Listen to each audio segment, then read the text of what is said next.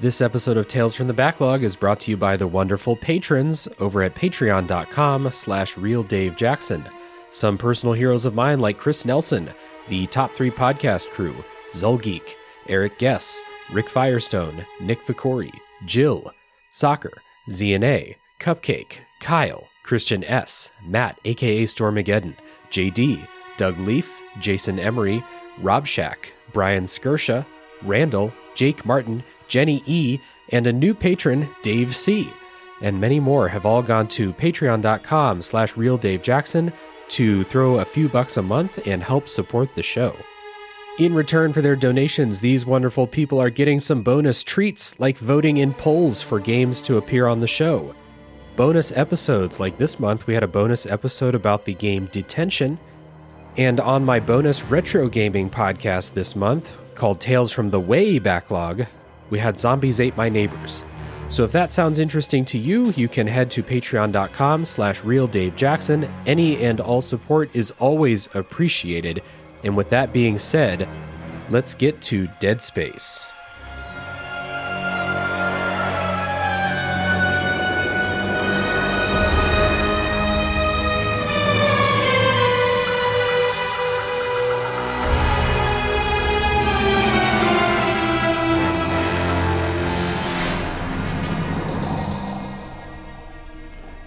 Hello everybody, my name is Dave Jackson, and you're listening to Tales from the Backlog.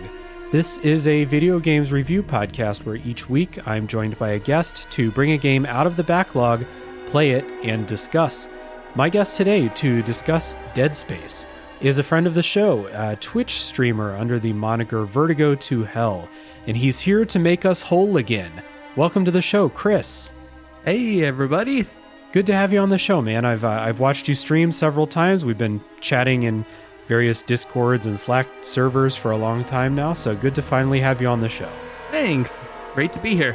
Today, we're going to talk about Dead Space, like I said, which is a sci-fi horror third-person shooter developed by Motive Studio and published by EA in 2023 for PC, PS5, and the Xbox Series consoles. We are going to talk about the remake today. That's the only one that I've played. The original game is from 2008, and that one was developed and published by EA. So again, talking about the remake, though I know, Chris, you've played the original, so we will probably reference some of that a little bit.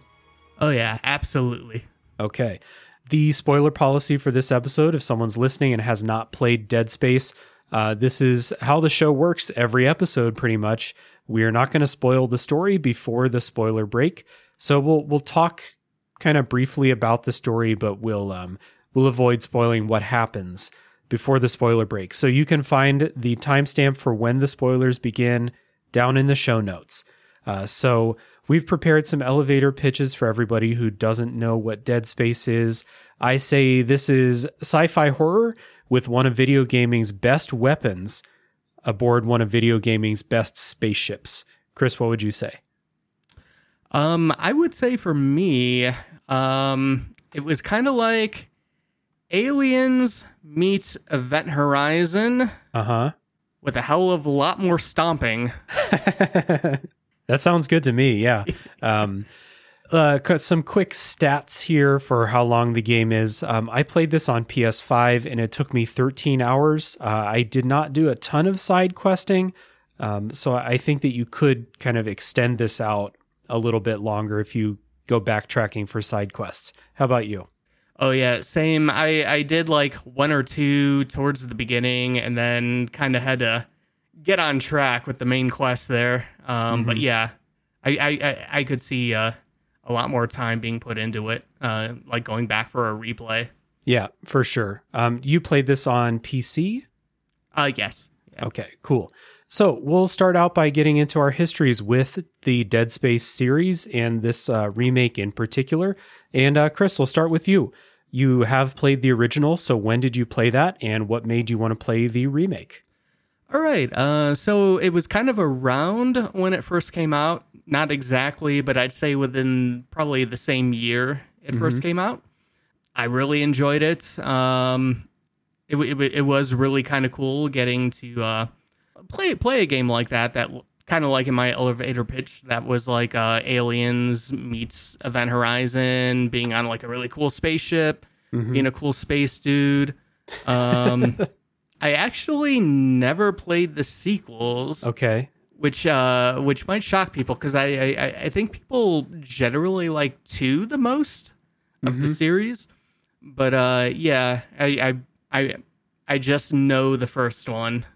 Okay. And that yeah, that's basically it. Okay. And was it me inviting you to come on the show that made you want to play the remake, or was it already on your radar because you liked the first one? Yeah, it was generally on my radar. I remember people were actually, before it came out, were so hyped up for Callisto Protocol. Yeah. Like, they thought, oh, this is going to be the new Dead Space. And then it came out and everybody was disappointed. And nobody believed that EA was going to come out with this remake that was actually going to be better. Yeah. When it first came out, I watched a couple of like little short bits of streams, and I'm like, oh yeah, this looks pretty good. And yeah, I had to go back, and it was worth it. It took me a while to go back. Yeah. But yeah, totally worth it. Yeah, for sure. For me personally, I never played the original. I had an Xbox 360 back in 2008. I played a ton of video games. I'm not sure that I'm sure I heard of Dead Space. Like, I don't think it was that off my radar, but I certainly never even considered playing it back then, even though it got really good reviews and stuff. I think 2008, I was probably mostly still playing Oblivion and Fallout 3 and games like that. So oh yeah. This was, I was too busy spending hundreds of hours in those games to really consider playing other stuff, I think. So I'm also a very, very recent, in the last couple of months, official fan of horror games. So Dead Space is one of those games that a lot of people say is super, super scary. And therefore it was totally not part of my plans for video games at all. Until I eventually found myself enjoying horror games more and more as time goes on. And this was actually the winner of the October Patreon poll for games to come on the show. The patrons, I think the 2 finalists were Detention and Dead Space. And so the patrons chose, actually it was a tie, I remember, because we did another Smash Brothers tiebreaker. And Dead Space came out victorious. So that's why it's on the show, because it was the winner of a Patreon poll. But me kind of coming to terms with the fact that I actually do like horror games put it more on my okay, I should probably play Dead Space. This is like a super famous horror game, right? That's right. One of us. Yeah, that's right. Yeah. For people who don't know, Chris usually streams horror games on Twitch. So you did stream this game a little bit, right? Yeah. I'd say I probably got to the good halfway point, and then I'm like, oh wait, the date is coming up. I really gotta sit down and probably do the rest of this off stream. Mm-hmm. Yeah, but yeah. And to get into some quick opening thoughts about this remake here, I thought that this game's pretty good. The one big surprise, which I will get into later in the episode, was that I did not think this game was very scary, which is a big shock to me. I'll get into that, but it is a tense game. And I think that there's a lot of very, very cool gameplay design, visual design, and sound design to go along with all of that stuff. I know this game has a story that a lot of people think is interesting and surprising. I spoiled myself on the story a long time ago because I was convinced I would never play this game. So shout out to Play Along Podcast, friends of the show, for a fun episode that I listened to and completely spoiled the story for myself. How about you? What did you think of this remake real quick? So I can definitely see where you're coming from with your opinion there. So for me, I'd say it was generally probably a bit more scary, but I have a thing where jump scares in video games really get me. 'Cause I got my headphones on and you got the loud noise. It's kind of like seeing a horror movie in theaters where it's just loud and it gets you. Mm-hmm. As far as like the story, I mean, I guess I could take or leave it really. Like it's a sci-fi space horror story. There's necromorphs running around, little raw chickens jumping on you. Like it's fine for what it is. I'm sure EA has made worse games. I'm sure they have, yeah. Such as Dead Space 3, right? Right, from what I've heard. Yeah. But yeah. Like in general, I think it's solid for what it is. It's a dumb B horror sci-fi story. Mm-hmm. And it has fun with its jump scares. It does get a little old to me after a while. Yeah, 13 hours is fairly long for this kind of like super intense, no breaks horror game, I think. Right. And like my favorite, like I do a lot of indie horror games, and like, I don't know, 3 to 8 hours is kind of like the good spot. Yeah. And you got 13 hours here, and ooh. But yeah, overall, pretty good. I say pretty good. All right.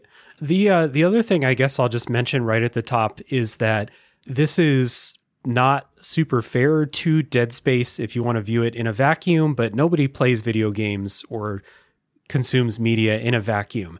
And I played Resident Evil 4 Remake a couple months ago, and Dead Space is super, super inspired by Resident Evil 4, and Resident Evil 4 eats its lunch, in my opinion. It is just not as good if you play them in close proximity. So while I was playing Dead Space, I did have this nagging thing of like, man, RE4 was really fucking good, wasn't it? And so it was just kind of on my mind. And I may bring it up when we talk about gameplay a little bit later, but I want to kind of get that out there that I am on Team RE4 if we're picking sides.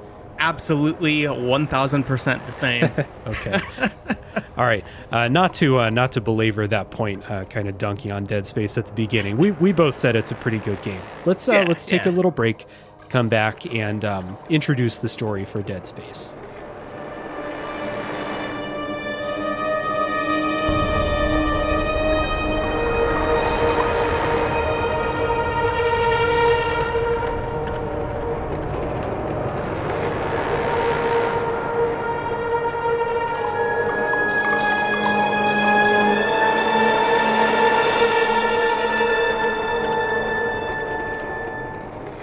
So, in Dead Space, you play as Isaac Clarke, who is a crewman on a repair vessel called the USG Kellyan, who is sent to a planetary excavator ship called the USG Ishimura. This is the kind of advanced technology sci-fi to the point where we have these ships that basically break entire planets apart to mine them for resources. So, big advancements in space technology here. The USG Ishimura has gone silent, and so the Kellyan is sent to investigate. Isaac, though, is particularly interested in what's going on the Ishimura because his girlfriend, Nicole Brennan, works on the Ishimura, and he received a distress call from her about bad shit happening without getting into spoilers here. This is all, you learn all of this in the first 5 minutes of the game, what I just said right there. So a couple things about this, like setting or story setup, I think. I want to shout out the Ishimura for being really fucking cool. It was in my elevator pitch. There is something to me about, maybe it's the limitations of our own technology, the real world that we live in, but a giant, like unfathomably big spaceship like this, or like a Star Destroyer in Star Wars or something like that. Always cool. It's like automatically give me a big fucking spaceship. It's cool. The cool thing about this, though, is you go to lots of spaces inside the ship where you see how big this thing really is. And you're in one small section of the ship, but it's this cavernous room that you're in. And so it really gives you like a crazy sense of scale for where this game, the entire game takes place basically in the Ishimura. Oh, yeah. It is a really, really cool ship. And I think something about it that, like, you know, I go back again to the movie Event Horizon, which this ship reminds me a lot of, is that it's very industrial looking. Yeah. Which I think is really cool and goes perfect for being, you know, like a, I don't know, blue collar planet cracker ship. Yeah. Like, you know, of course it's going to be industrial looking, and, you know, Event Horizon had that kind of like industrial look to it. Very, very cool. Ship is gigantic. I love it. I don't get very many awesome ships like I don't know, what am I thinking of? Like the Normandy from Mass Effect. Yeah. I remember it was always a lot of fun to just kind of like, you know, because that was kind of like a hub in between missions. And yeah, this one, especially with like the side quests in it, being able to you know, backtrack and you know, you do some backtracking in the game main quest anyways. Just yeah, really cool. Yeah. The fact that it is so big, like, you know, the Normandy can fit like 20 people on board. The Ishimura is like, it's like its own city basically. So you compare it more to the Citadel from Mass Effect.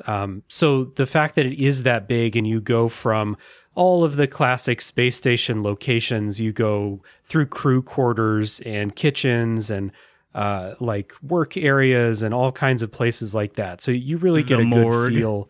Yeah, the morgue. Let us not forget that.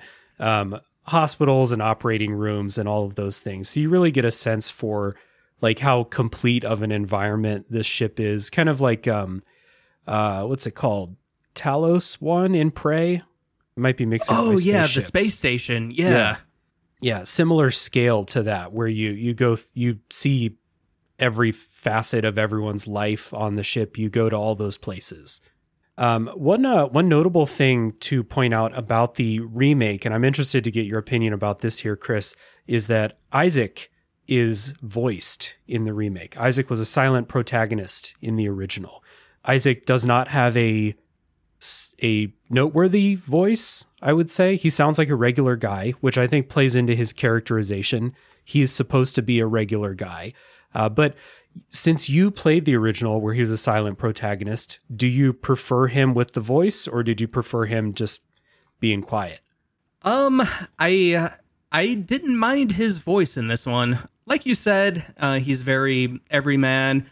But I guess going back to Resident Evil again, he's not the everyman that I liked from like Ethan Winters from 7 and 8, especially 7. He is kind of, I don't know, forgettable, but I don't know, just playing modern games, like, I didn't mind it. It was nice when I was streaming it, where I didn't have to read all of his dialogue out loud. But yeah, he had some fine lines every now and then. I'd say I approve. Yeah, it's kind of Isaac's thing. Like his whole thing, he's an engineer, a crewman. He's not like, compare this to Shepard from Mass Effect or any number of action games, shooters. He's not a buffed up military dude protagonist. He's just a guy. This plays into the weapons that you use. Your weapons are mostly like engineering tools and stuff like that, like plasma cutter and, you know, a flamethrower, stuff that an engineer would probably know how to use, you know, fixing up spaceships.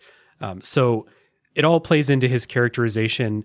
His voice actor, I think, did fine for what they wanted. I don't think they wanted you to come out of this with like thinking that Isaac is this insanely charismatic character, because I don't think he's supposed to be. Right. Yeah, exactly. I agree with that 100%.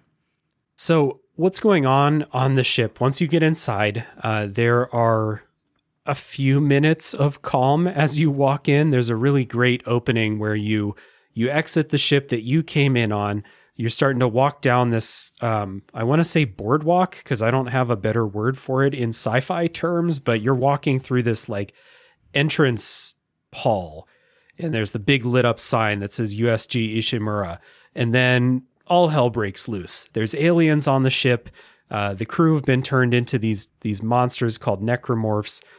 They attack your crew on the Kellion, and everyone either gets killed or separated. So this is a very solitary game. Isaac is by himself, and you're trying to press on in the ship to find out what happened and look for Nicole. Try and save Nicole.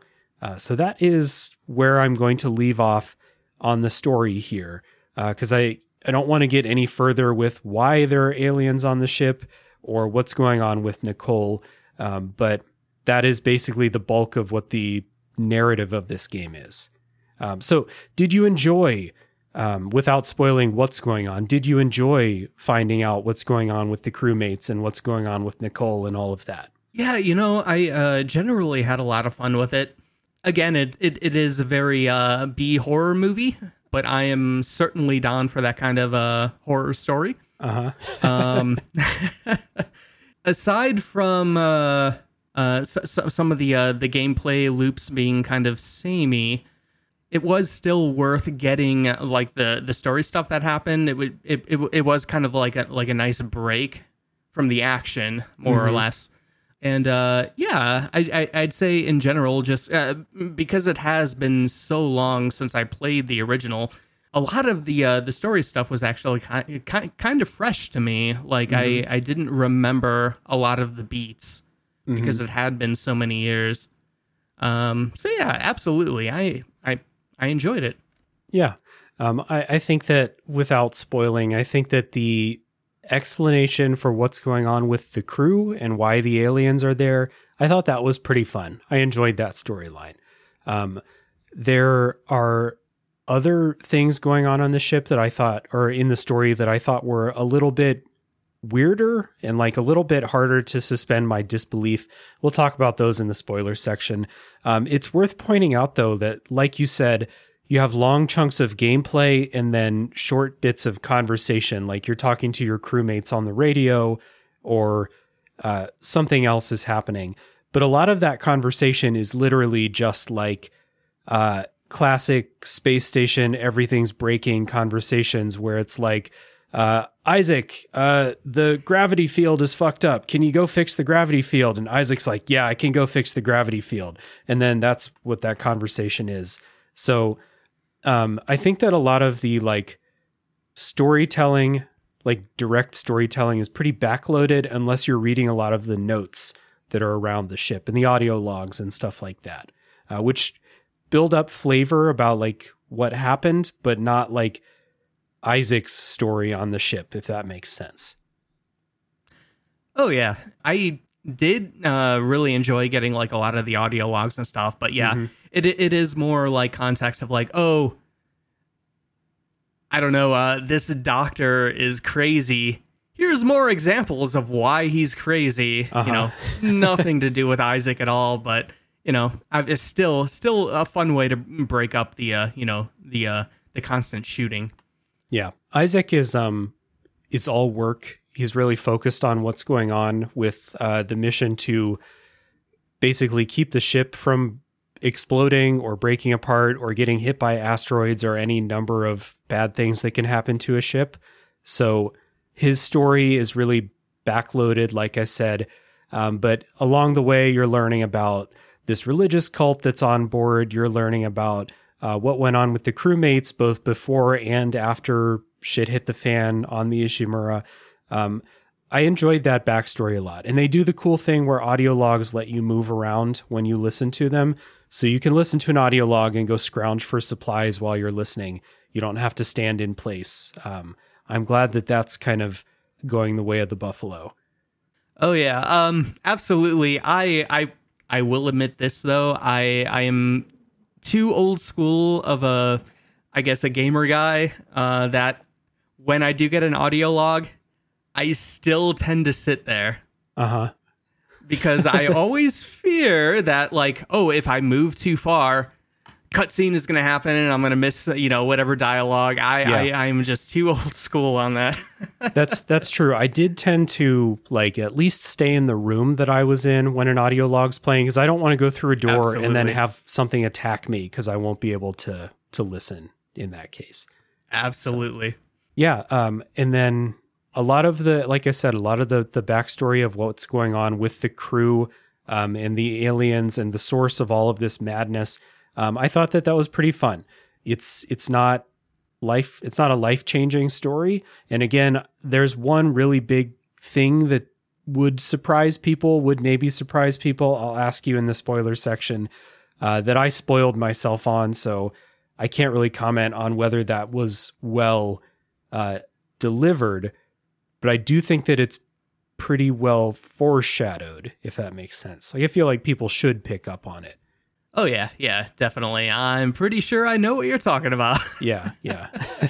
Kind of famous thing with this game. So, the other part of like the storytelling and, world building and stuff in here is the way that the game looks and sounds. I want to shout out the remake for being a really, really good looking game. The way that it's photorealistic. So Isaac's suit looks really nice in the way that like light reflects off of the metal pieces of his suit. His suit looks really cool too. Especially when you get some of those upgrades and it starts looking more and more like workman. I don't know. Industrial. That's the word I guess I'll use. It doesn't look like a spacesuit. It's definitely not like a space military suit like some other games that you might control somebody in space. It looks like he's going to work, and you get more and more protection in the form of like metal bars going across the suit as you go on throughout the game. So this is a really good looking game. I also want to shout out the lighting. Of course, it's a horror game, should have good lighting, and really, really well done here in Dead Space. Yeah. I agree. The suit looks really cool. Love the upgrades for it. I know me personally, I could have used even more protection from it. Yeah. Because I am bad at action games. But yeah, the visuals are just so good. Like, I swear, didn't it even have like a thing where like you'd get like if you got like attacked, like you'd get like the blood and gore like on the suit too. Yeah, you'd be covered in blood at the end of those fights. Yeah. Yeah, it's visually it's pretty chef's kiss. Yeah. Speaking of visual chef kisses, this is a really famous thing about Dead Space, the way that it has this minimalist UI and HUD look to it, where when you're playing, there are no HUD elements at all. Isaac's health bar is a little tube of weird green liquid on the back of his suit or something. I don't know what's in there. Probably shouldn't drink it, whatever it is. But that will display his health. And then you have another type of ammo, like these stasis charges. There's a bar on the back of his suit for that. And if you want a waypoint for where to go, if you click on the right thumbstick, it will give you a line to follow on the ground, not a dot out in the distance that's always there. So this is really, really well done. I feel like this and like the jump scares, I guess, are probably the two most famous things about Dead Space. So I don't feel like I need to spend a lot of time introducing it to people, but it is excellent. It's really good. Oh yeah, that waypoint line thing, I used that. I was pretty much spamming it the entire game. Yeah, me too. And like, what was also really cool about it is that the very few side quests that I actually managed to do, like when you go into the menu and you change the tracking for it, you could use the line on the side quests, which was really nice. Mm-hmm. But yeah, the like as far as the no HUD thing, I think is really, really cool. It's really good looking, really cleans up the screen. But for me, not having like a health HUD thing, mm-hmm. I did not pay a lot of attention to the back of the suit. Okay. And I would often find myself finally paying attention to it with, I don't know, probably like 1 health point before death. And like, yeah, I'm just bad at noticing that, I guess. But at least visually, it's very, very nice, very clean. It is small. So like, yeah, you want to give them points for being clean. And making this like clean interface or no interface to look at. You're just looking at your character, but it is pretty small. And like I played this on a big TV. It still took some time for me to get used to. After a while, I did get used to it. You're always looking generally near that anyway. You know, you're looking where your aiming reticule is, not like directly at Isaac's back, but it's not that far away to just, quick flick your eyes over, check and see. But you are right. Like I would often get hit a bunch of times, and because the health bar is not where it is in literally every other video game, I would be like, oh, got hit. I wonder how much health I have. I look, I'm about to die. Okay. So that did happen often. Yeah. The ammo is displayed on like a little holograph screen that comes off of your gun itself. That, again, it's cool to not have that as part of like the UI down in the corner of the screen somewhere, but it is pretty small. And during like hectic fights, it was kind of hard to keep track of. Even if I'm looking right at my gun, it was still kind of hard to see how much ammo I had left. Oh, yeah, absolutely. And me being kind of bad at action games in general, I just had very little ammo for anything throughout most of the game. But yeah, it's very small.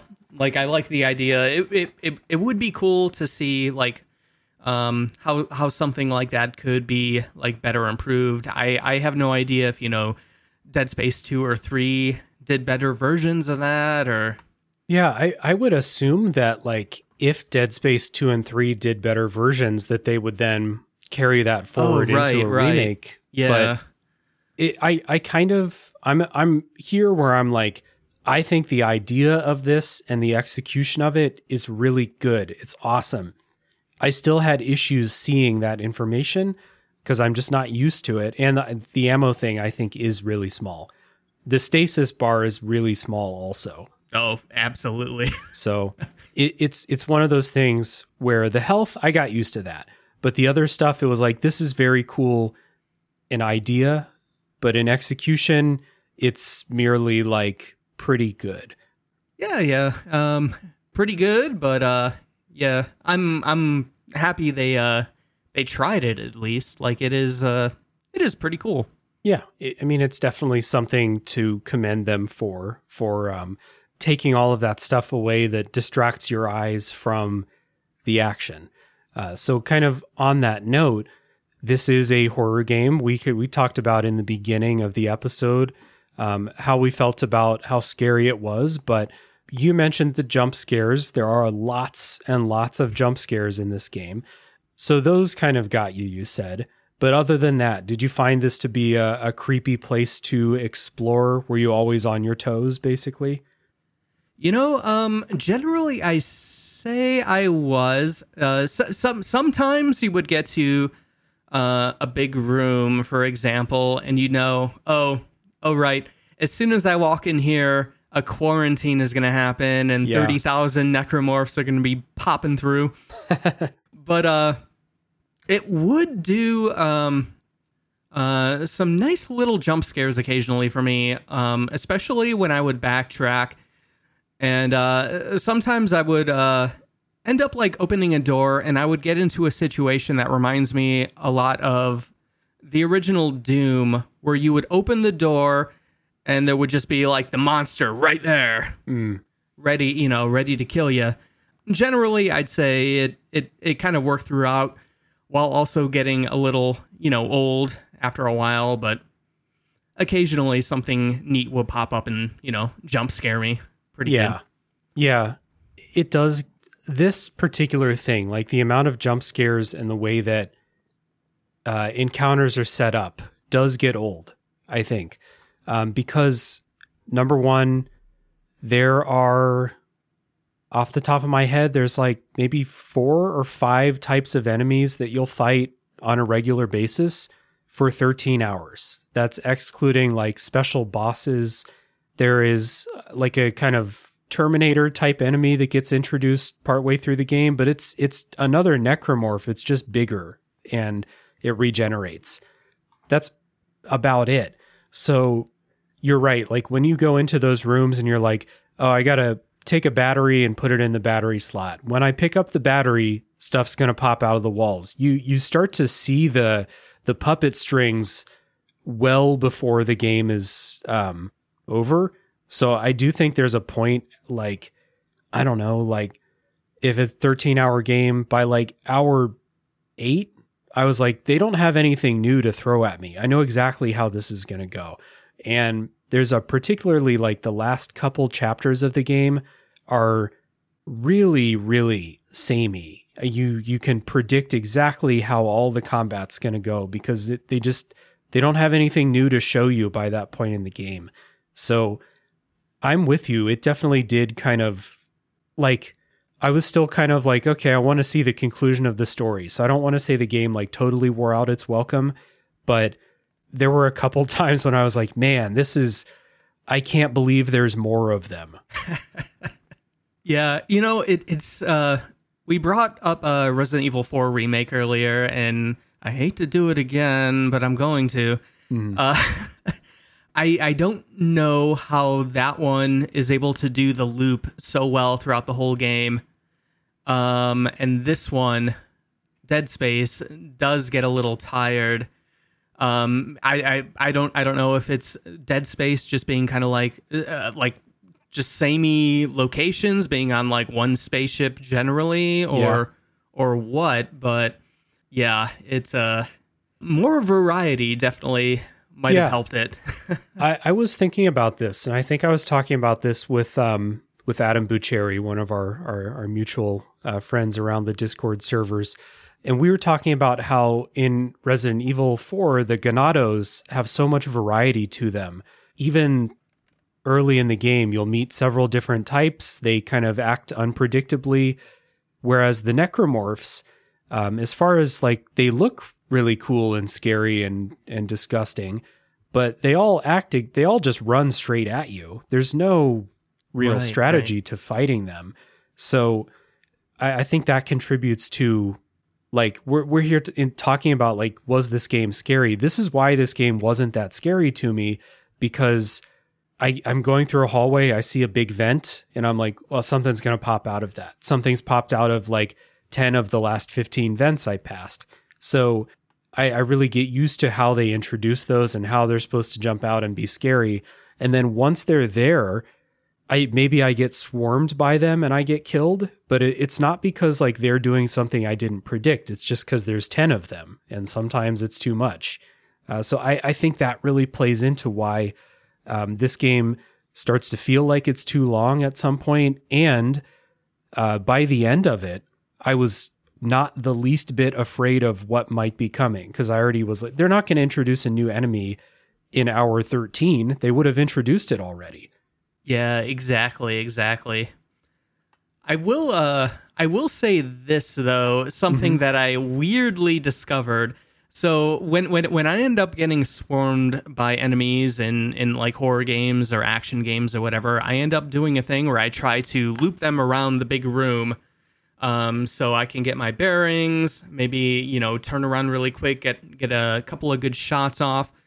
Generally in games, they kind of just stick behind you, but I did notice something in this where if you have more than one necromorph, they won't just always chase behind you. They'll actually move differently. Which I thought was pretty interesting. Like they'll be like, oh well, this guy's gonna like move up the middle of the room all of a sudden, or this little tentacle guy is just not going to really move at all, and then you'll just run right into him, looping Fuck back those around. Little tentacle guys. God damn, those are so annoying. Yeah, the little tentacle guys and the little raw chickens, I hated so much. So we talked a little bit about the necromorphs. They look really scary. They look really gross. I like the design of them. The thing that I think I want to give this game credit for, because like the jump scares and stuff, I can't think of a single one that really got me in a satisfying way. It's just kind of like, a loud noise, and then I'm kind of like startled for a second. But, if someone walks in my room and smacks my desk when I'm not looking, I'll get scared by that too.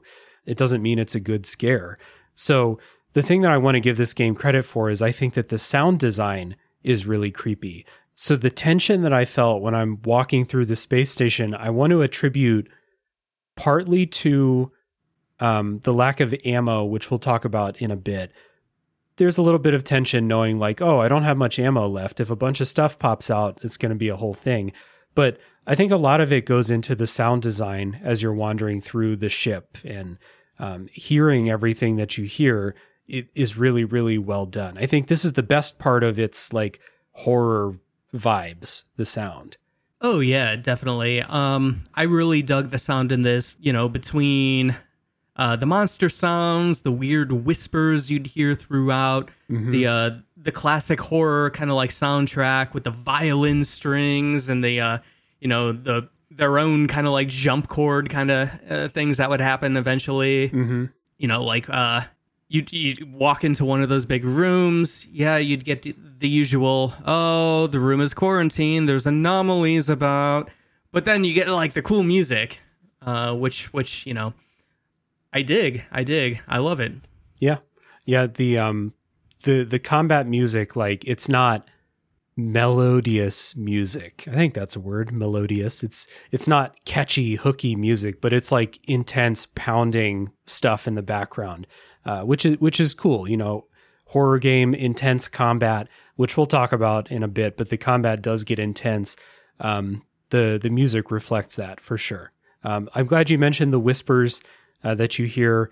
The other thing that you hear, because it's often a very quiet game until it's not quiet suddenly, right? But when it is quiet, you're just walking around and you hear like the groan of metal as you're walking through, and like the ship's kind of in a bad shape, so you might hear things break, like you hear like sparking wires and stuff like that. It's all really good, like environmental sound. Oh yeah, absolutely. I think they really nailed it with this one. Really gives it that just classic B horror movie vibe. While it might not be as scary, or the scariness wears out its welcome 13 hours in. The music, I love it. The whispers, all of that stuff. I think the whispers also help remind me of my comparison to the movie Event Horizon. Yeah. And it gives it that haunted spaceship feel, even though it's not technically haunted. The movie Event Horizon came across my mind like real early in the game. And I never watched that movie because I don't like horror movies that much. But I did read the Wikipedia page several times because I think the idea of that movie is really fucking cool. And so like this game did remind me of what I had read there. I'm probably never going to watch the movie because from what I read, it's intensely brutal and fucked up. But yep. But yeah, it did remind me of that.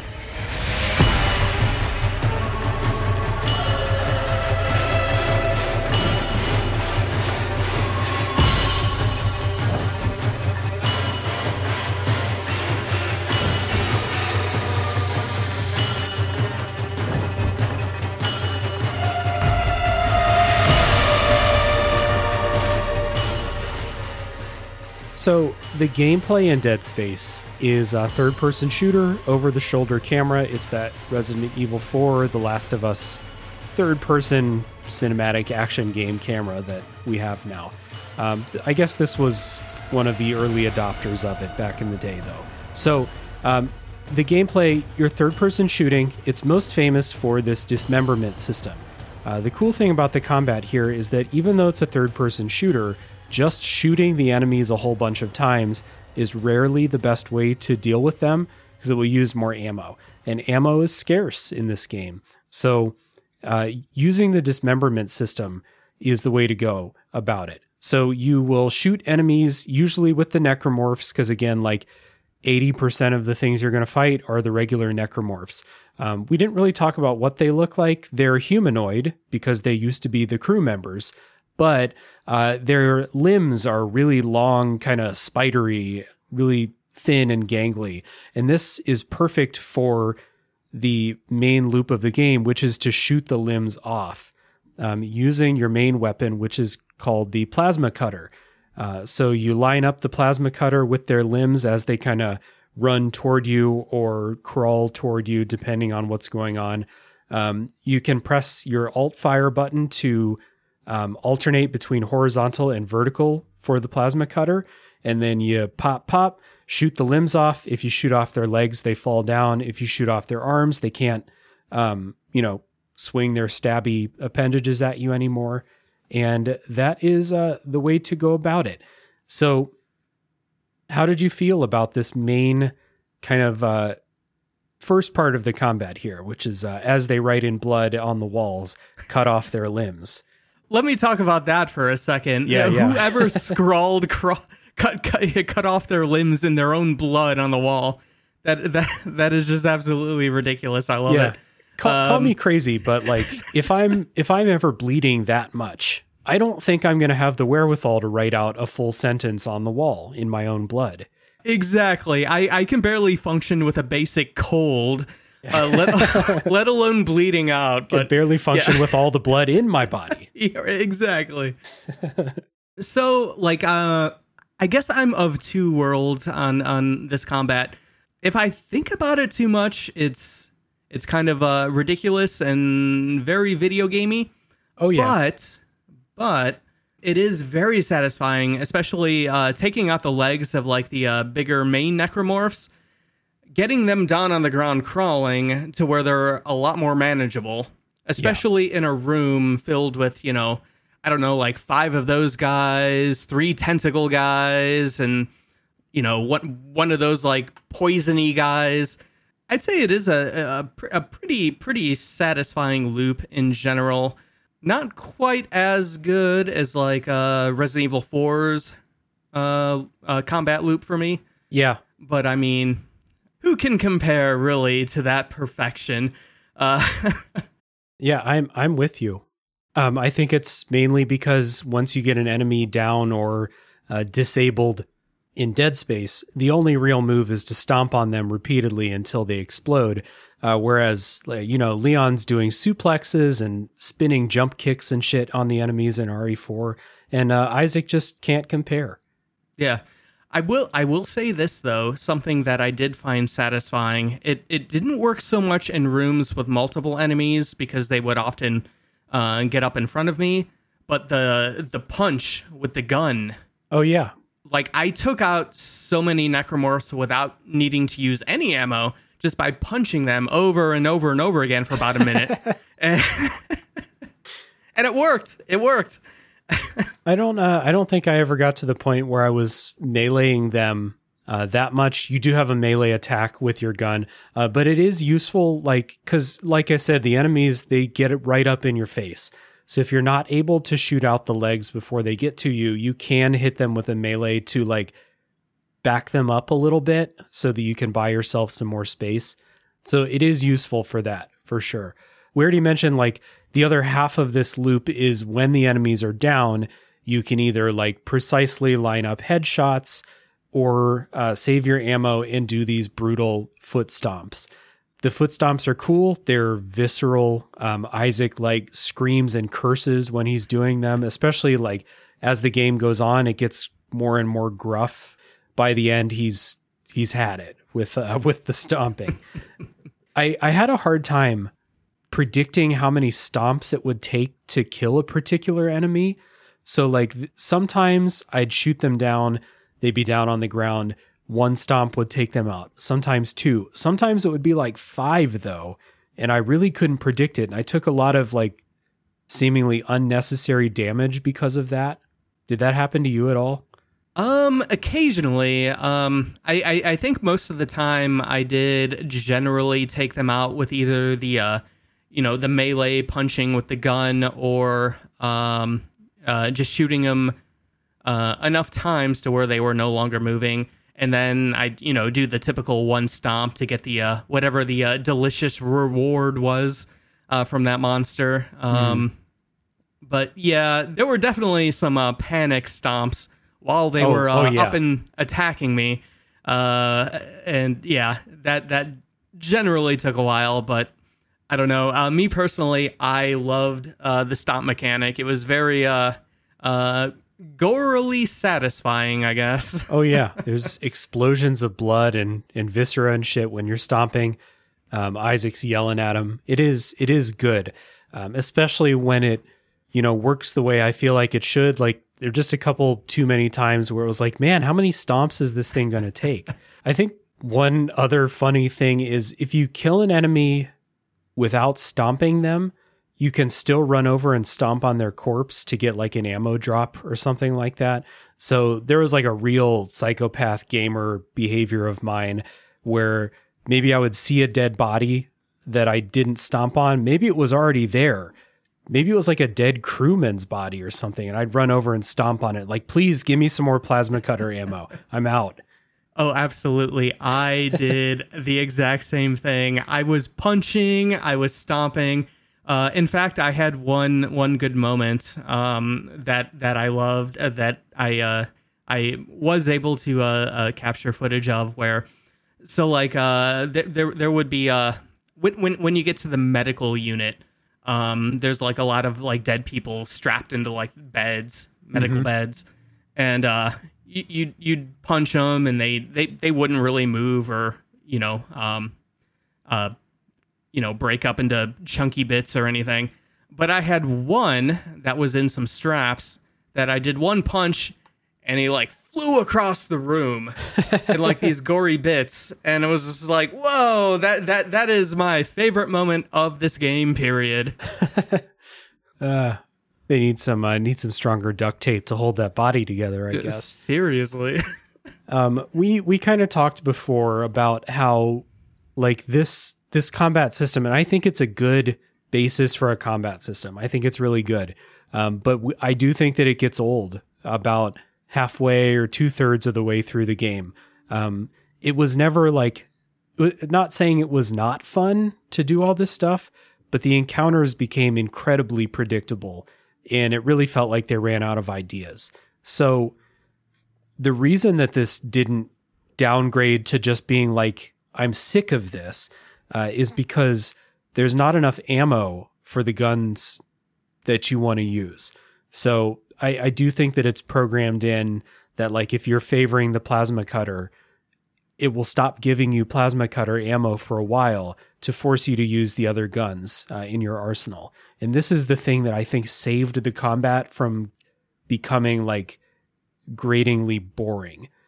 Because if I could just use the plasma cutter the whole game, I would have, because it's so cool. It's one of my favorite video game weapons now. It's like gravity gun levels of awesome, I think. But they do make you mix it up. So the other weapons, luckily, I think are really fun, like pretty much across the board. Interesting, different use cases for different weapons. They will force you to get familiar with weapons that you're not familiar with. So I think that this, again, it's cool how they force you to mix it up, and it really saves the whole thing, I think. Yeah, I think that was generally a pretty good idea. I agree with that, absolutely. Like, most games, most of us, we end up favoring, one or two weapons at most to play through the entire game, and making me literally being so low on ammo that I've had to use every gun and then sometimes just punching people. Was a really good idea to get that that variety throughout the whole game with the weapons. And there is like another layer of strategy that I kind of like intuited but didn't fully understand until I watched a couple of videos after I was done, and that's that in the remake there's this mechanic with the enemies where their skin will peel off as you shoot them. You'll see this with the plasma cutter. You'll shoot a necromorph in the leg, and you'll see the skin fly off, and then you can shoot the exposed bone or something. I don't know, and you'll cut the leg easier. But different weapons have different properties as far as that goes. Some weapons are really great for peeling skin, and some weapons are really good for cutting. But you can't cut until you've peeled. So that's why it takes a couple of plasma cutter shots to like peel, and then it cuts. And there's a couple other weapons that don't do a whole lot of damage, but they're really great at peeling. And so if I understood this, I could have like been more efficient with my ammo, where it's like there's a shotgun analog gun in this game called the Force Gun. It doesn't do a lot of damage, but what it will do is it will peel all the skin off in one shot, and it will push them back, which is super helpful. And then one shot with the plasma cutter instead of 3 or 4 will cut the limb, and then you can go from there. I wish I understood this when I was playing. The game doesn't explain it to you, but it is shown visually, I guess. If you're paying attention to the enemies, you'll be like, holy shit, that dude's got no more skin. Would have been nice to know. But I think that there is a little bit of like mechanical complexity there where you could get really, really creative. It would be super useful on hard difficulties. Oh, yeah, definitely. That's actually something I don't think I really noticed on my playthrough. Yeah, me definitely, either. We'll keep that in mind for any future replays. That is very interesting. Did you have a favorite of the other weapons that you get? So I actually, aside from the plasma cutter, I agree with you on that one. That gun is very cool. But I think my favorite is actually the Ripper. Oh yeah. Just throwing that saw blade out and being able to basically stun lock the enemies until they're dead was very satisfying. And then, there was that one gun, I forget what it's called. Like it has like the reticule is like kind of like, I think it's like the longest line, which was perfect when you had it horizontal for getting rid of the tentacles. Oh, the line gun. It's like a plasma cutter, but bigger, basically. Right. Yeah. Yeah, the line gun. That was perfect in those situations, especially when you got those, that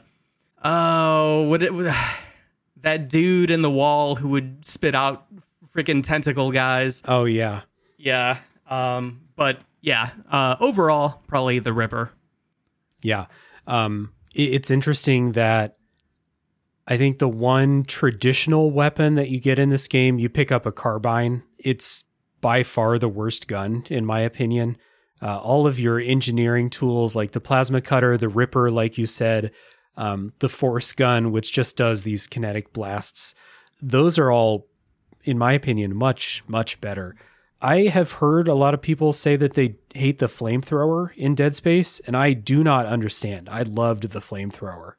Oh, the flamethrower was absolutely essential against those little raw chickens. Yep, because they swarm you, and they're all over the place. So just a sweep with the flamethrower takes them out. Absolutely. All of your weapons have alt fires as well. By pressing, I forget the button, I should have written it down. It's probably R1 to use an alt fire. The plasma cutter's alt fire just rotates like what alignment the 3 plasma beams are, but the other guns all have special things. So the Ripper will shoot the saw blade out instead of just holding it out in front and kind of stun locking enemies. It will shoot them out, which is helpful again for those little tentacle baby assholes. Those are babies, by the way. I don't know if you noticed. Those are babies with tentacles. Worst babies ever. Yeah, they suck. They're the worst. Let's see, the flamethrower will just shoot a bomb, basically, which is real helpful for those assholes that are stuck in the walls that you just talked about there. The line gun will set up like pylons that will hurt enemies if they run through it. I never did that because I was always kind of in panic mode in combat. I didn't have the foresight to set up traps ahead of time. I actually used that against those tentacle guys in the wall. Nice. And when they would shoot out their tentacles, they would just hit it and then eventually die, so I didn't have to really do anything. It was really nice. Work smarter, not harder. Awesome. Yeah. So, as is the case in RE4, as we've praised so much, I do want to give Dead Space its props for having a ton of weapons that are all viable. I said the carbine kind of sucks, but I used it a lot because a lot of times that was what I had ammo for. So you're kind of forced to use everything. I don't know if it works like how you only pick up ammo for the weapons you have with you, or if you can still pick up, because you have like a storage box. I wonder if you leave a gun in the storage box, if you'll still pick up ammo for it. But I wanted to try everything, so I took everything with me. Yeah, same. I'm really not sure how the item drops work. Like I know there were moments where I had to reload a bunch of times because I kept dying to something, and I would see like the same item drops, and they would seemingly be randomized. Like sometimes it would be, oh, here's some health, here's an ammo for this, here's an ammo for that, here's some money. Like it didn't seem very consistent. Yeah, I think that it is dynamic based on how much ammo for each weapon you have, how much health you have, basically what situation are you in, and it will give you something to mix things up. So I think it's an elegant way to force you to use all your weapons. I never totally ran out of ammo in like a way that prevented me from proceeding through the game or making progress, but there were a lot of hairy situations where it was like, I'm out of ammo for 3 of the 4 guns I have. The last one, I have like 10 shots left. Let's make this work. Luckily, you have a couple of powers that you can use. One of them being kinesis, which lets you pick up stuff and throw them. And a lot of the arenas are littered with explosive canisters, like fire extinguishers or something like that, pipes, etc., that you can pick up and throw and do damage that way. So like even if you totally run out of ammo, you can still use that stuff. Yeah, a very cool idea, but a mechanic that I actually never really used, if I can admit that. Just being in my typical panic mode, where I need to just throw off a million shots from whatever gun. I don't know. Like my brain doesn't work with, okay, I gotta press this button, hold that down, click this, and all that kind of stuff. So I never really used it outside of combat, or in combat rather. Yeah, I think this is the pro move to use this stuff because those explosive canisters are really powerful. You can take out an entire group of enemies with them. If you pick up a pipe and pin a necromorph against the wall, it's a one-hit kill. I just always forgot to do it. Yeah. And I would literally be sometimes tiptoeing around the explosive things because I know they explode. I don't want to be around them in the crossfire and die because one of them blows up. But it was really hard for me to make that mental connection for a lot of the game. Hey, idiot, pick that up and throw it. It will make your life a lot easier. It wasn't until the last third of the game where I was consistently okay, pick up and throw the explosive thing. Save your ammo, Dave, Yeah, exactly. Any future replay, I'll have to be sure to do more of that. Yeah. The other thing to be sure to do, if you didn't already, is to use your other power, which is called stasis, which you shoot out like a ball, and whatever it hits, it will create a slow time field around that. So if you hit an enemy, it will slow down that enemy, and any other enemy that runs up close will also get slowed down. This was another thing that they give it to you within the first hour or two of the game, and then for 3 or 4 more hours, I never used it until I suddenly was oh, this is actually incredibly powerful. And then it became a regular part of my my combat. How about, did you use this? Similar to kinesis, not really. I think most of the time it was on those really fast doors that were opening and closing. Yeah. But yeah, again, just in combat, I just was not thinking about it. Mostly just thinking about using, the weapons or punching them, It is tough to kind of train yourself to use a new tool that you maybe didn't expect to use or you're just not used to. Yeah, exactly. I know I hit a couple of enemies throughout the game with there were those little stasis canisters or whatever that are sometimes littered about, which then was oh wait, yeah, that's right, I have stasis. And then 10 minutes later, I'd just forget about it. Mm-hmm. That was me with kinesis. I did make it a point to use stasis a lot, especially later in the game. You have a big group of enemies together. You can just hit them with stasis. It'll freeze them for 5 seconds or something, and then you can you can kill some of them, or you can run to the other side of the room to buy yourself some time. It became very, very helpful.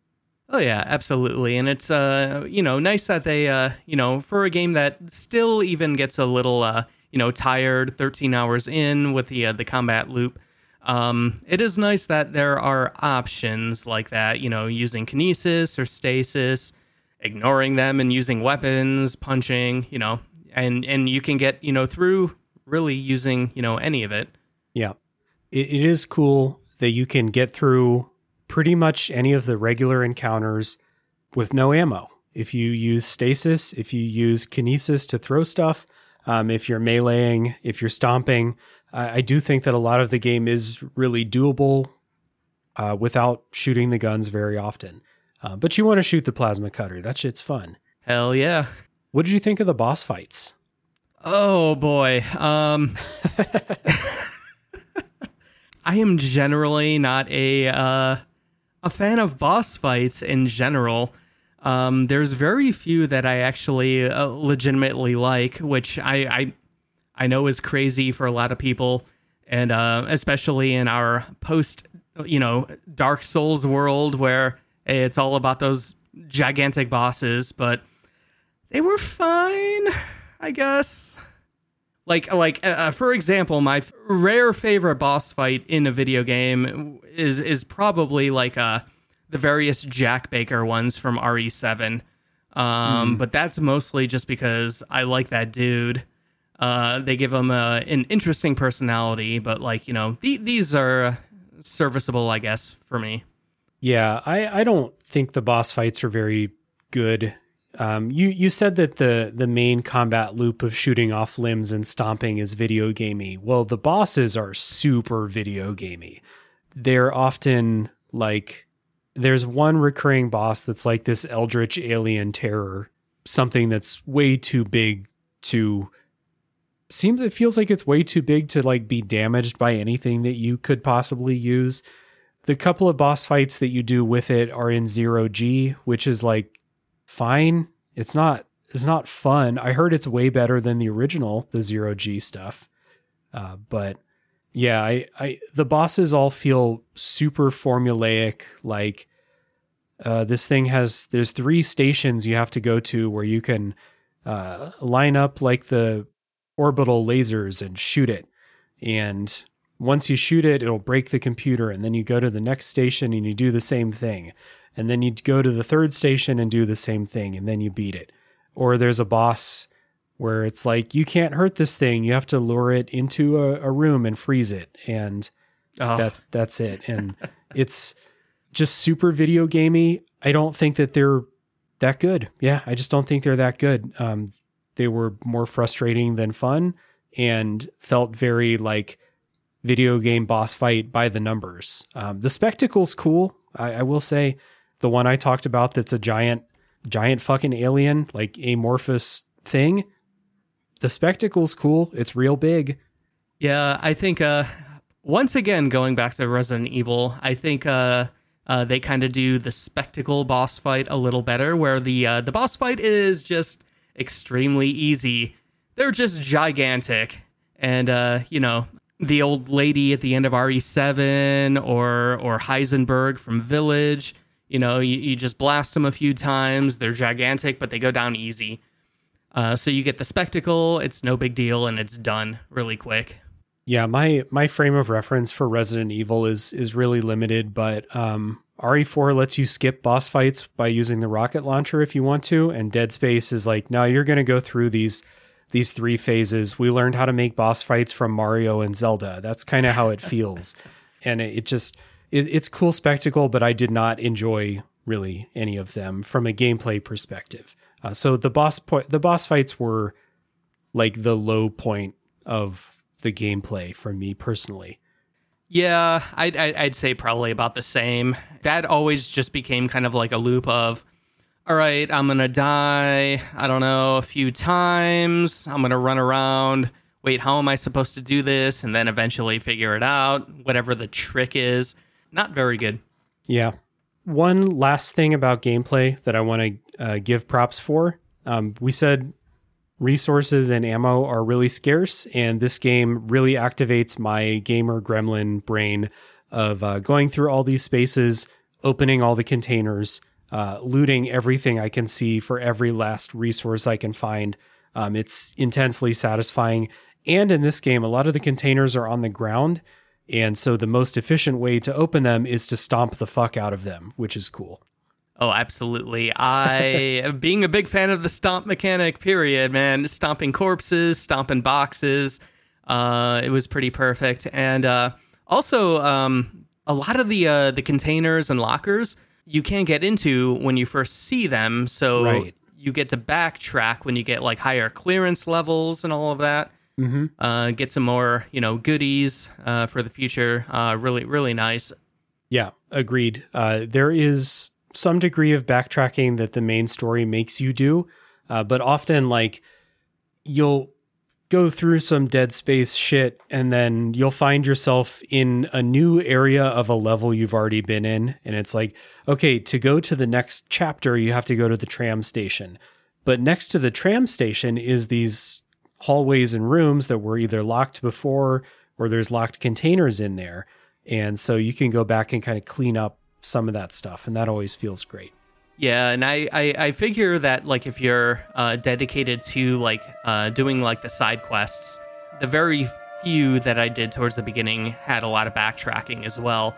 Yeah. So you got like another reason to go back, and then you can check out the new access to goodies. Yeah.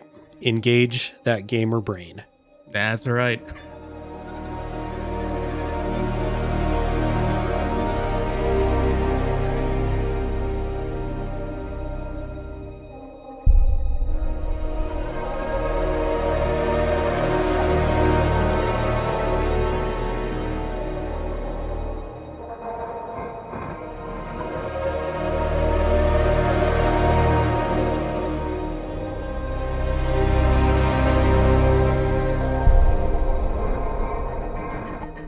So before we get into spoilers, we will finish up the non-spoiler part by just giving some brief wrap-up thoughts and answering the question, who would you recommend Dead Space to? So Chris, who would you recommend Dead Space to? All right. If you like B-horror movies, you like aliens, you like Event Horizon, you like stomping on people, you like gore, you like jump scares, this one is right up your alley. I'd say probably the most obvious is fans of the original. I'd say this is definitely an improvement over the original. And and anybody who played it back in the day, it's worth going back to. Especially with the added things, side quests. While I didn't do very much of that myself, I think some of those are pretty cool. You get more context for different characters. Mm-hmm. I don't know. You like action horror?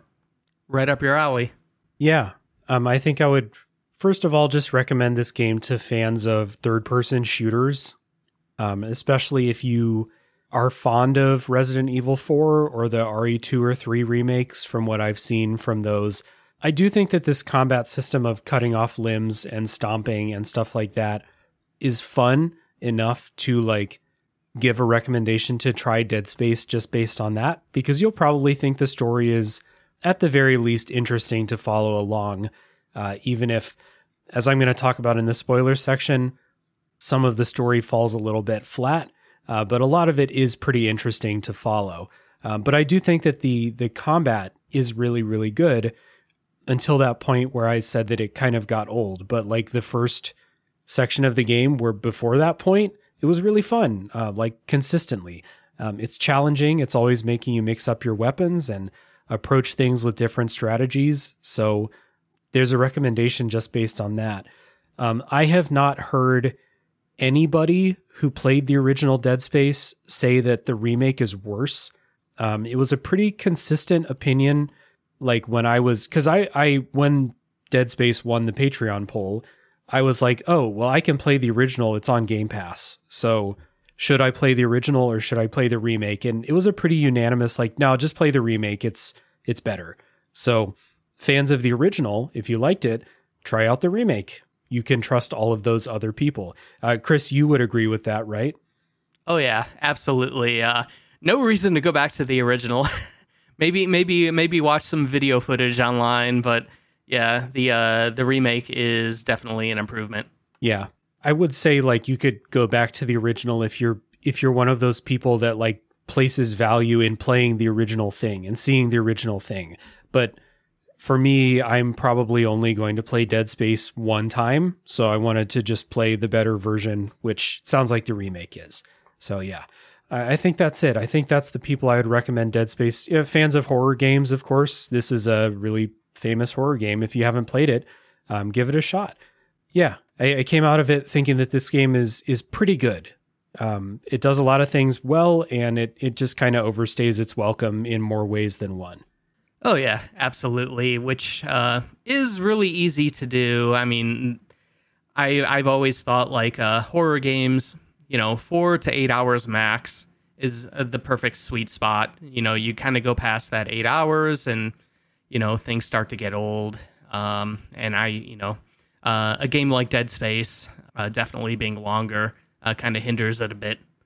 Yeah. I think we talked about this on last week's episode about Iron Lung, which is an hour long, so it has no opportunity to overstay its welcome.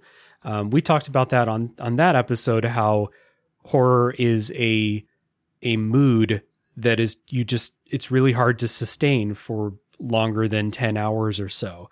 By a certain point, people are just going to get used to what you're doing. So I think nothing really quite beats the first couple hours in a horror game when you're not fully aware of how everything works yet.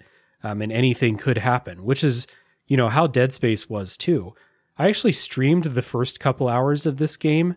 So I think that also played into this game not scaring me, because when it was introducing all of its newest fresh ideas at me, I was talking with people in the chat. I was describing what's going on the screen as people do when you stream.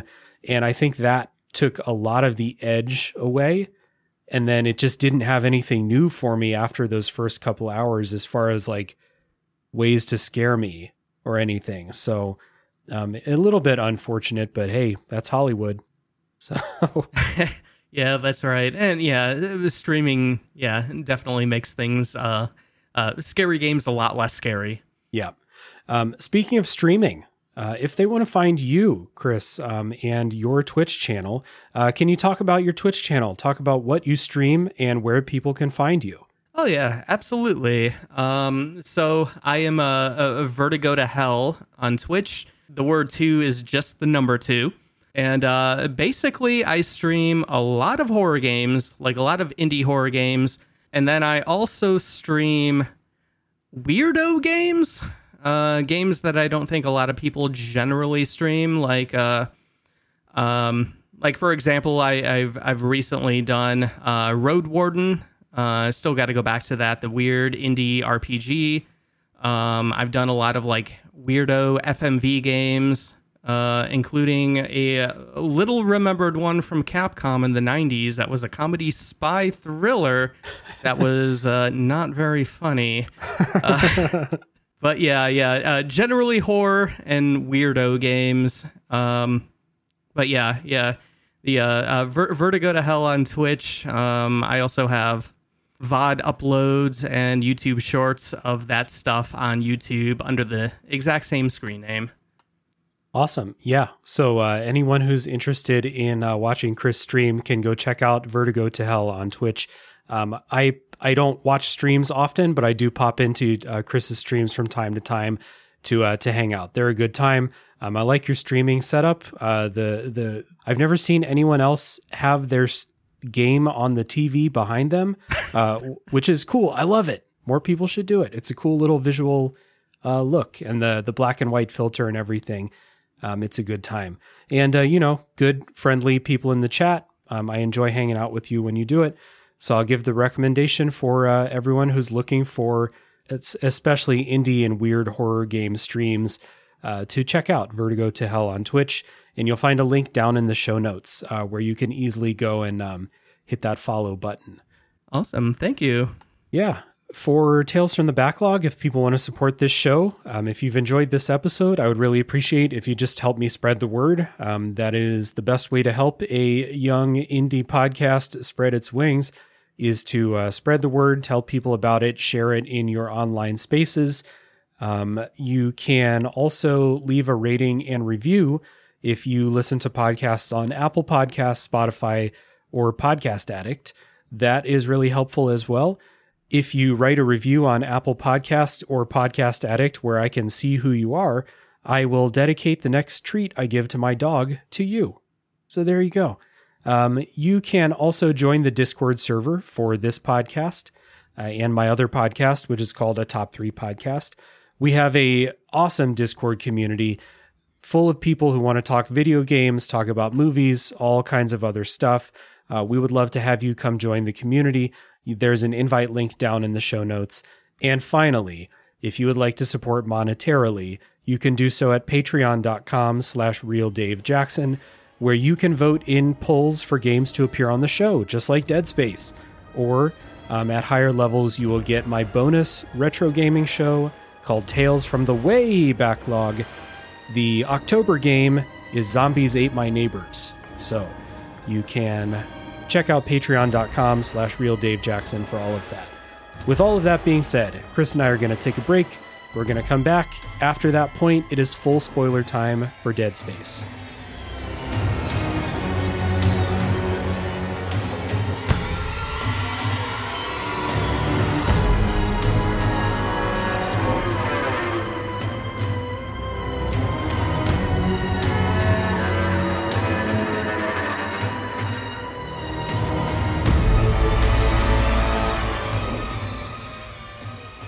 Okay, Chris and I are back, and it is full spoiler time for Dead Space. And when I say full spoilers, we are not going to go in chronological order, so we're going to spoil the entire fucking thing right now. So if you don't want to get out of, if you don't want that, you should leave right now. Okay. So, you mentioned Event Horizon several times. As soon as we started seeing the logs and like text files about psychological symptoms for what's going on, I immediately jumped to Event Horizon. Now, I don't remember what the cause of that in Event Horizon was. Was it some alien artifact in that movie too? Oh, it's literally hell. Oh, hell. Yeah, there's the spaceship has this gateway drive, which is used to like jump from one place in space to another. But when they activated it for the first time, it opened a portal to hell, and the ship went there and then came back haunted by hell. Awesome. Yeah. That's a little bit cooler than what's going on in Dead Space, if I'm being honest. Yeah, exactly. But what's actually happened is they discovered an alien artifact called the Marker. It is like a monolith type thing that they found. And being near the Marker causes all of these psychological symptoms and then causes people to transform into necromorphs after repeated exposure or getting like really, really close to it. The Marker was found on this planet that they were going to excavate. And there are like multiple conspiracies surrounding the Marker as you learn about why it's there and who knows that it's there and who knew it was there the whole time. So what did you think about this storyline of like, this is the explanation for why there are aliens, basically? Yeah, it's weird. I don't know. I know for me, I could never ever get over just kind of like the generic sounding Marker. Mm-hmm. It was, I don't know, always something I couldn't really take that seriously. But yeah, like, I don't know. I think it does fit in with the kind of like B horror movie kind of deal. You got some weird monolith object. It's creating aliens or necromorphs. You know, you got the weird cult church mixed up with that whole deal. Yeah, the unitologists that are you read a little bit about the unitologists, and it is just Scientology in space, basically. the structure of how they describe how it works, how you pay money to advance within the church, and the belief that, they believe that they will ascend to a higher form of living, which is being the necromorphs. It's like one-to-one Scientology. Yeah, absolutely. And so like for me personally, I didn't really find the Church of Unitology that scary or creepy to me. For me, I just kept being reminded of the Hubologists from Fallout 2, which was a earlier also spoof on Scientology, more comedy based, but I don't know, doing kind of like a horror Scientology. I don't know. I think real life science, that whole deal is a lot scarier than the any fictional version.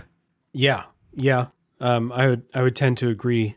The one thing I will give it though, in here is that the Scientologists, and there's the ship is like full of Unitologists. And it seems like more widespread than Scientology is in our real world. Like, the ship is full of them. Isaac's parents were Unitologists. The one thing that I think is really cool is that the Unitologists thought that the U.S. government was trying to hide the marker. Because they found it on the planet they were mining. They brought it up to the ship. They thought there was this big conspiracy about that the U.S. or the Earth government, that they call it, is involved in trying to cover up this whole thing. That's part one of their conspiracy, but they were right about that. The Earth government was trying to cover up this whole thing. That's why Isaac and Kendra and the rest of the Kellyan were there, to try and cover this up. Yeah, that is true. Kind of reminds me a lot. Not even talking about our Event Horizon this time, but Alien or Aliens with Weyland Yutani, that corporation, doing their own cover-ups, secret conspiracies, trying to get their own, the alien for themselves for whatever, they wanted to do with it, all that kind of stuff. I haven't seen Alien in such a long time that, I don't remember. But the reason I think that this is cool is because, like, once you read just the slightest bit about Unitology in here, you're going to be like, oh, that's Scientology. They're full of shit, because Scientology is full of shit. But then they present this thing where they're like, we believe the government is hiding this from us. And they're right about that. You just dismiss it out of hand, because why would they be right about anything? They're Scientology. Yeah, that is true. That is a cool little twist on it. The thing that they were wrong about, though, is the whole death and rebirth in a higher plane of being, or whatever the fuck they call it in Dead Space. What they are is they're turning into aliens, and there's no happy ending after that. So they had me a little bit in the first half, but they were the most wrong about the most important thing. So, Yeah. I would totally completely pass on getting turned into a necromorph. Yeah, hard pass for sure. Although you still get to keep your clothes. Some of the necromorphs were funny that they still got to wear like their shin guards so that you can't shoot their legs out. See, there's always a silver lining. Yeah. But they eventually explain what I think is cool. Another kind of like fun twist on this story is that this marker that's on the planet was not originally there. It was originally on Earth. They brought it to this planet to take it off of Earth and hide it. And then the Ishimura found it. And now the Earth government, led by Kendra, she's not the leader. She's just the representative of the Earth government on the Kellyan with you. She's been kind of helping you along your quest the whole game, but her real purpose is to get this marker under control and hide it and cover it all up again, which is just classic Earth government. Oh, yeah, absolutely. And I know I found myself personally, getting into the red herring of the other dude that you're working with, being like, oh, I'm not trusting this guy. This guy is up to some conspiracy stuff. But yeah, then it ends up being, Kendra, really. It was kind of, I'm going to do one of those guy who's only seen the Boss Baby, comparing everything else to the Boss Baby things here, but it reminds me of Barry versus Wesker in Resident Evil, the first one, where if you play as Jill, they set up Barry as the one you can't trust when it's actually Wesker the whole time. Kind of similar here, where Kendra seems really helpful, but the other guy, it's one of those things where he's like, yeah, Isaac, everything's fucked. I need you to go repair the gravity field. I'm going to hang out in the comms tower. I'm just going to be chilling in this office while you go do all this stuff. Yeah. Could you go fix the satellites? That'd be great. Yeah. Just an entire game of, yeah, Isaac, we're going to need you to do this and risk your life over and over and over again for 13 hours. Actually, I made a mistake. I misspoke. The marker on the Ishimura is a duplicate of the real marker that was on the Earth. So, again, the unitologists were right about that. The Earth government's covering it up. This was an experiment to make a new marker and see how it goes, basically. So we see how it goes, and Kendra's there to do the cleanup, I suppose. Oh, yeah. Kind of forgot. Yeah, the whole duplicate thing. Yeah. All of that is just pretty wild. Yeah.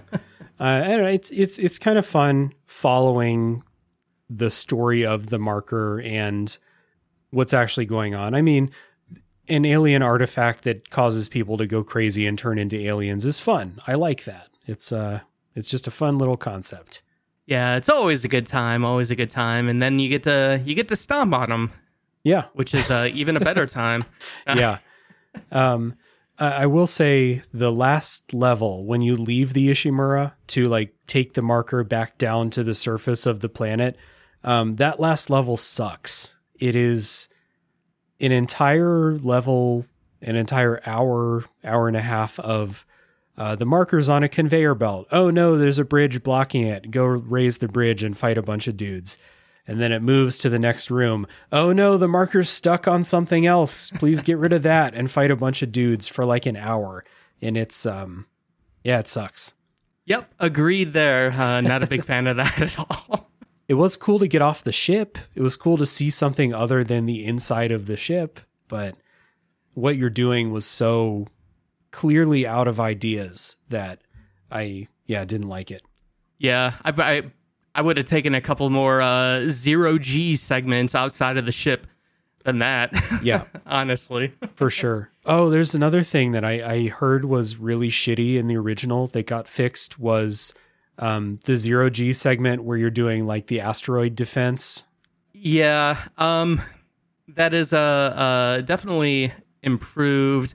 I don't like it's been so long I don't remember a ton of details from the original segment of that, but I think just in general, like the zero-G segments were pretty improved. They're not perfect or anything, but it's always kind of fun floating around, setting that jetpack or whatever, the boots off. Reminded me a lot of some of those segments from Prey, actually. Yeah, I think they're better in Dead Space than they were in Prey. Like, fighting in zero-G in Prey was terrible, I thought. Yeah. It also gave me motion sickness, so that doesn't help. But in Dead Space, they were fine. I didn't like the boss fights that were in zero-G, but the regular fighting was kind of fun. Oh, yeah, absolutely. And, you get a couple necromorphs, a couple tentacle dudes, and you can just, kind of zip on by, really loop around them in zero-G. I thought those are pretty fun. Yeah. So the other thing, probably the more famous part of the story in Dead Space, is that you're on the hunt to find Nicole, who is Isaac's girlfriend, wife, partner, whatever. And Nicole has been dead the entire time. And that is a revelation. There's a big scene at the end where Kendra tells you about what's been going on. First, though, all the chapters have names, and there's like a little Easter egg, I guess, that the chapter names, the first letter in every name of the chapters spell out Nicole is dead. So did you notice this when you were playing? I did not. Yeah. This is actually all new to me. I never had this spoiled. And yeah, just seeing it here is pretty wild and kind of fun. Yeah, I mean, honestly, I don't know how anyone would notice that unless they write down all the chapter names or they look at a guide and then they spend too long looking at the list of chapter names. Like, yeah, it's to the point where, like, I don't think anyone's going to figure this out on their own. If you did, if you're listening and you did, that's cool. You are much more observant than the two of us. But in my opinion, it's to the point where, like, it wouldn't be a cool reveal to figure that out. It's just something where everyone's going to see it after the fact and be like, huh, that's kind of interesting. But that's all that adds up to, in my opinion. But anyway, Nicole's been dead the whole time. So we said at the beginning, Isaac gets a distress call from Nicole. This is the thing that I said is just kind of dumb. I think the way that they explained this. So as you've been going through the game, you see all these, what you now know are hallucinations. You've been talking with Nicole. Nicole's been with you. She rode in the spaceship down to the surface of the planet with you. But like, she doesn't act like a normal person. She teleports from place to place. She kind of leads you along, and she doesn't run up and give you a hug when she sees you. Like it's your romantic partner or something. Like she acts super detached and all of that. And it turns out it's because she's not real. And the reason for this that they gave is that there's an extra minute on the video and Isaac just didn't watch it. So like the first half is the distress call and then the second half is Nicole killing herself. But Isaac just stopped it after the distress call part. And that is an explanation that I'm just like, I don't buy that for 1 second at all. No, absolutely not. Like who is not watching the whole video? Yeah, like from their wife or their girlfriend or whatever. Like, yeah, you think I'm not going to watch I'm just going to stop after like the part where she's like, we're in danger. And then I'm like, yeah, I don't need any more information. I see there's another minute here, but I've seen what I need to see, you know? Yeah.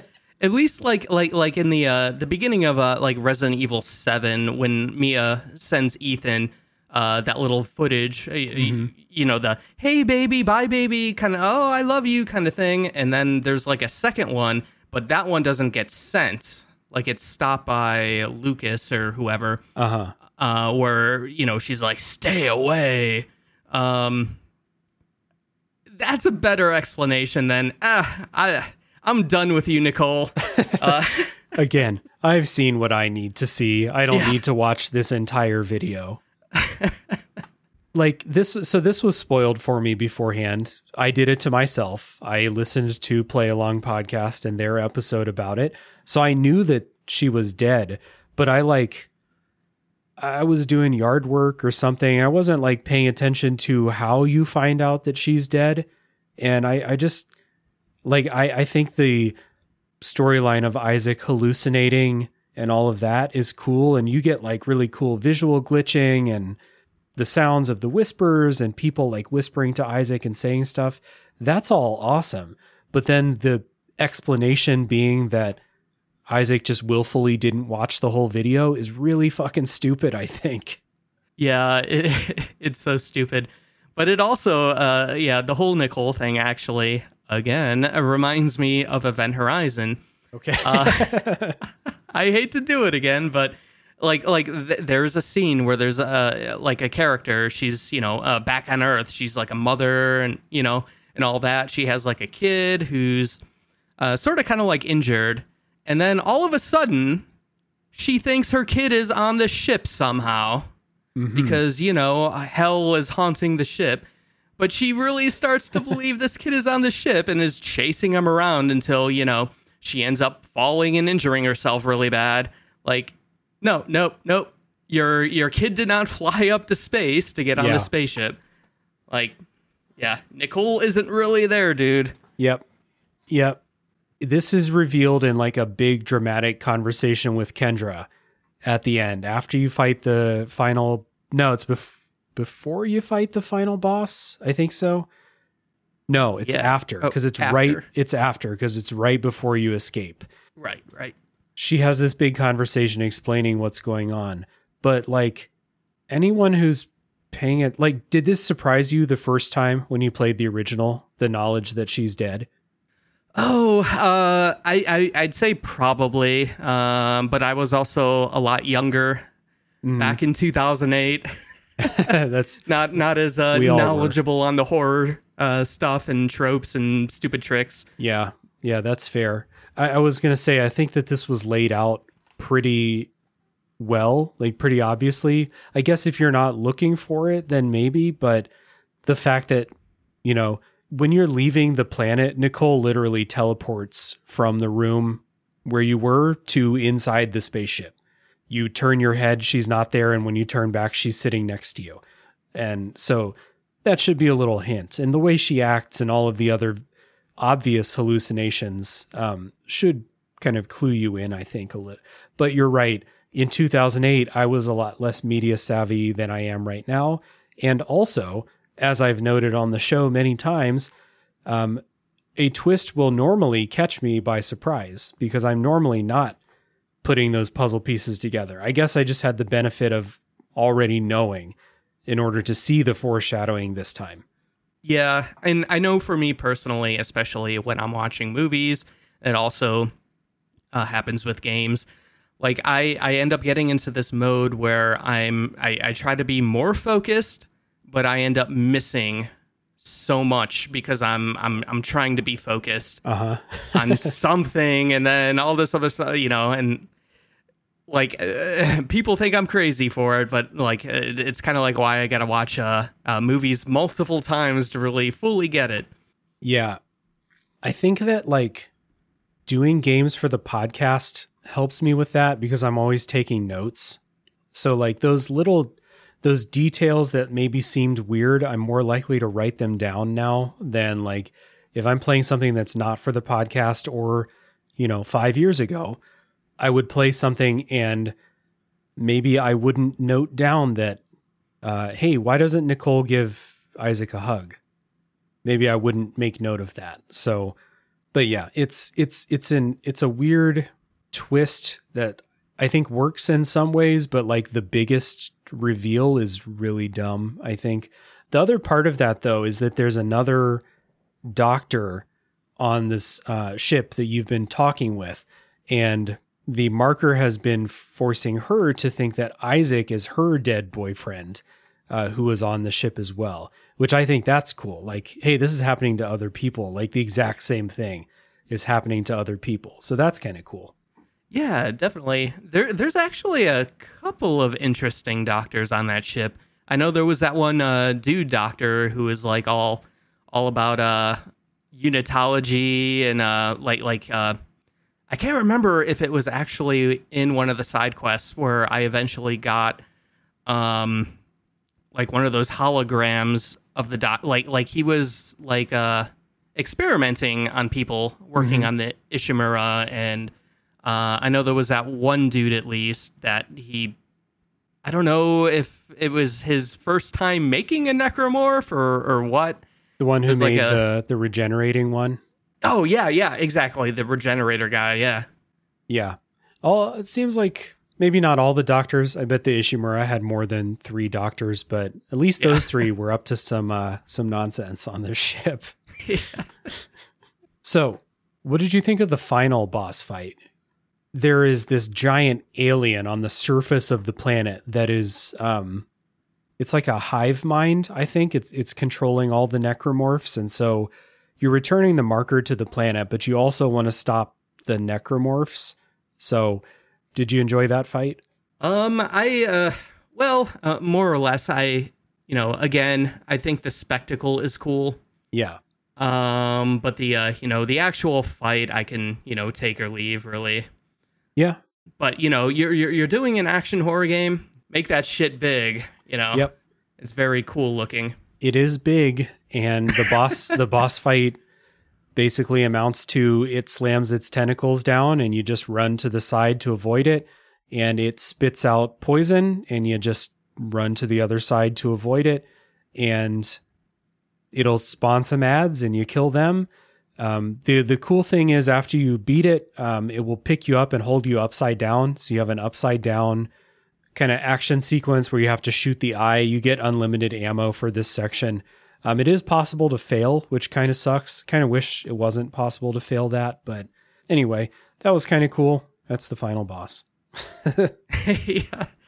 Would be cool if they could learn a little bit maybe from Resident Evil, even like a remake, like that final boss fight, not too difficult in my opinion. Salazar, and you're running across the little area, but I don't know, that is still better to me.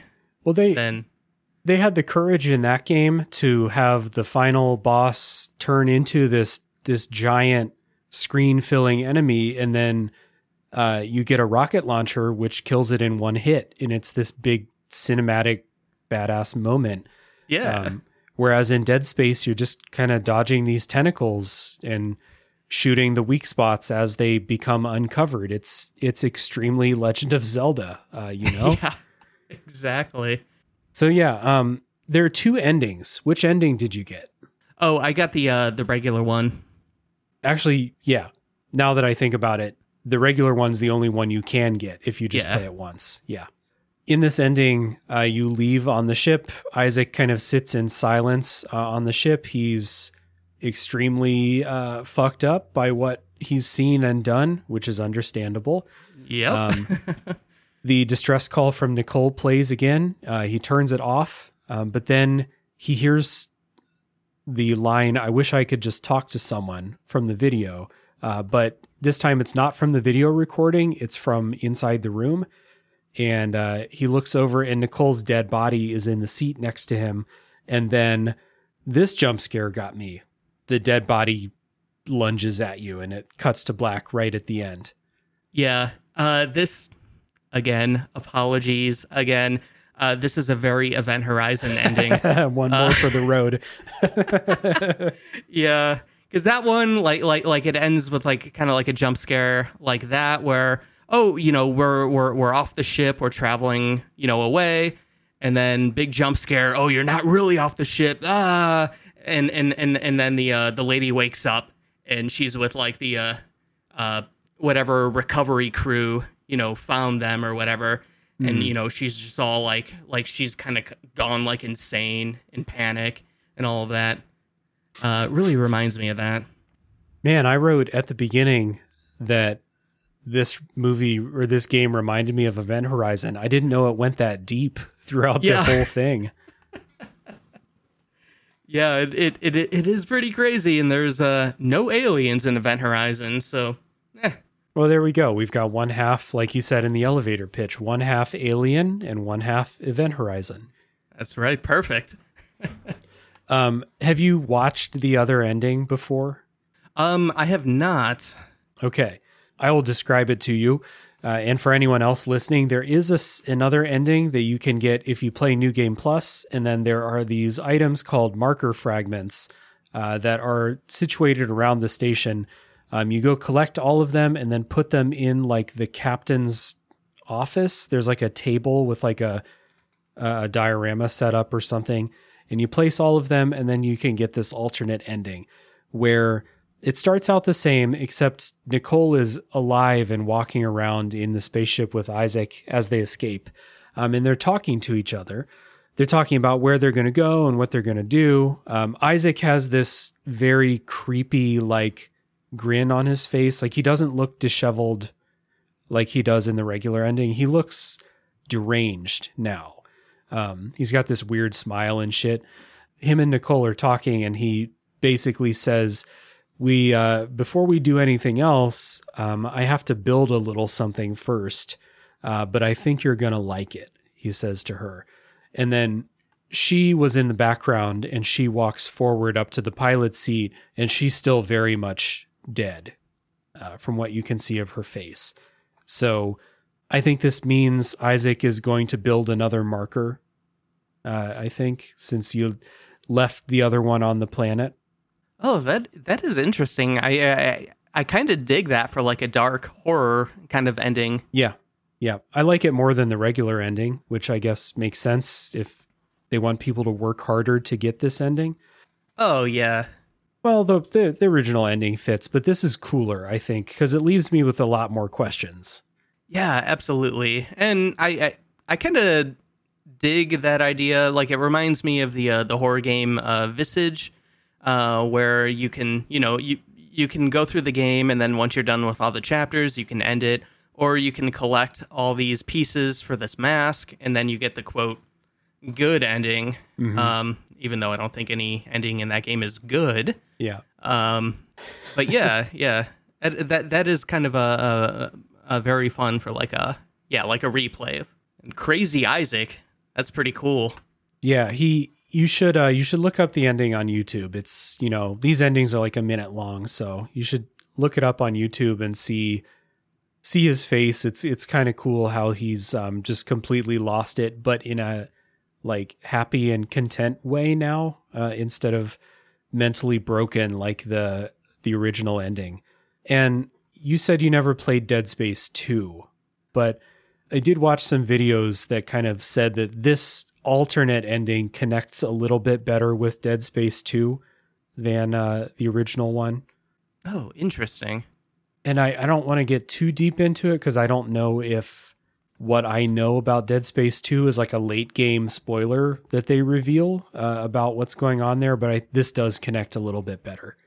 Oh, yeah, that is pretty cool. And I do know this did, playing through Dead Space Remake did leave me curious about actually finally getting to Dead Space 2.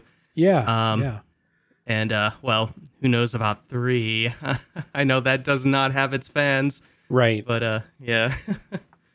From what I hear, I think if I remember right, they leaned more in an action direction and less of a horror direction. And also, like, you've already played 2 games of this. What else do they have for you?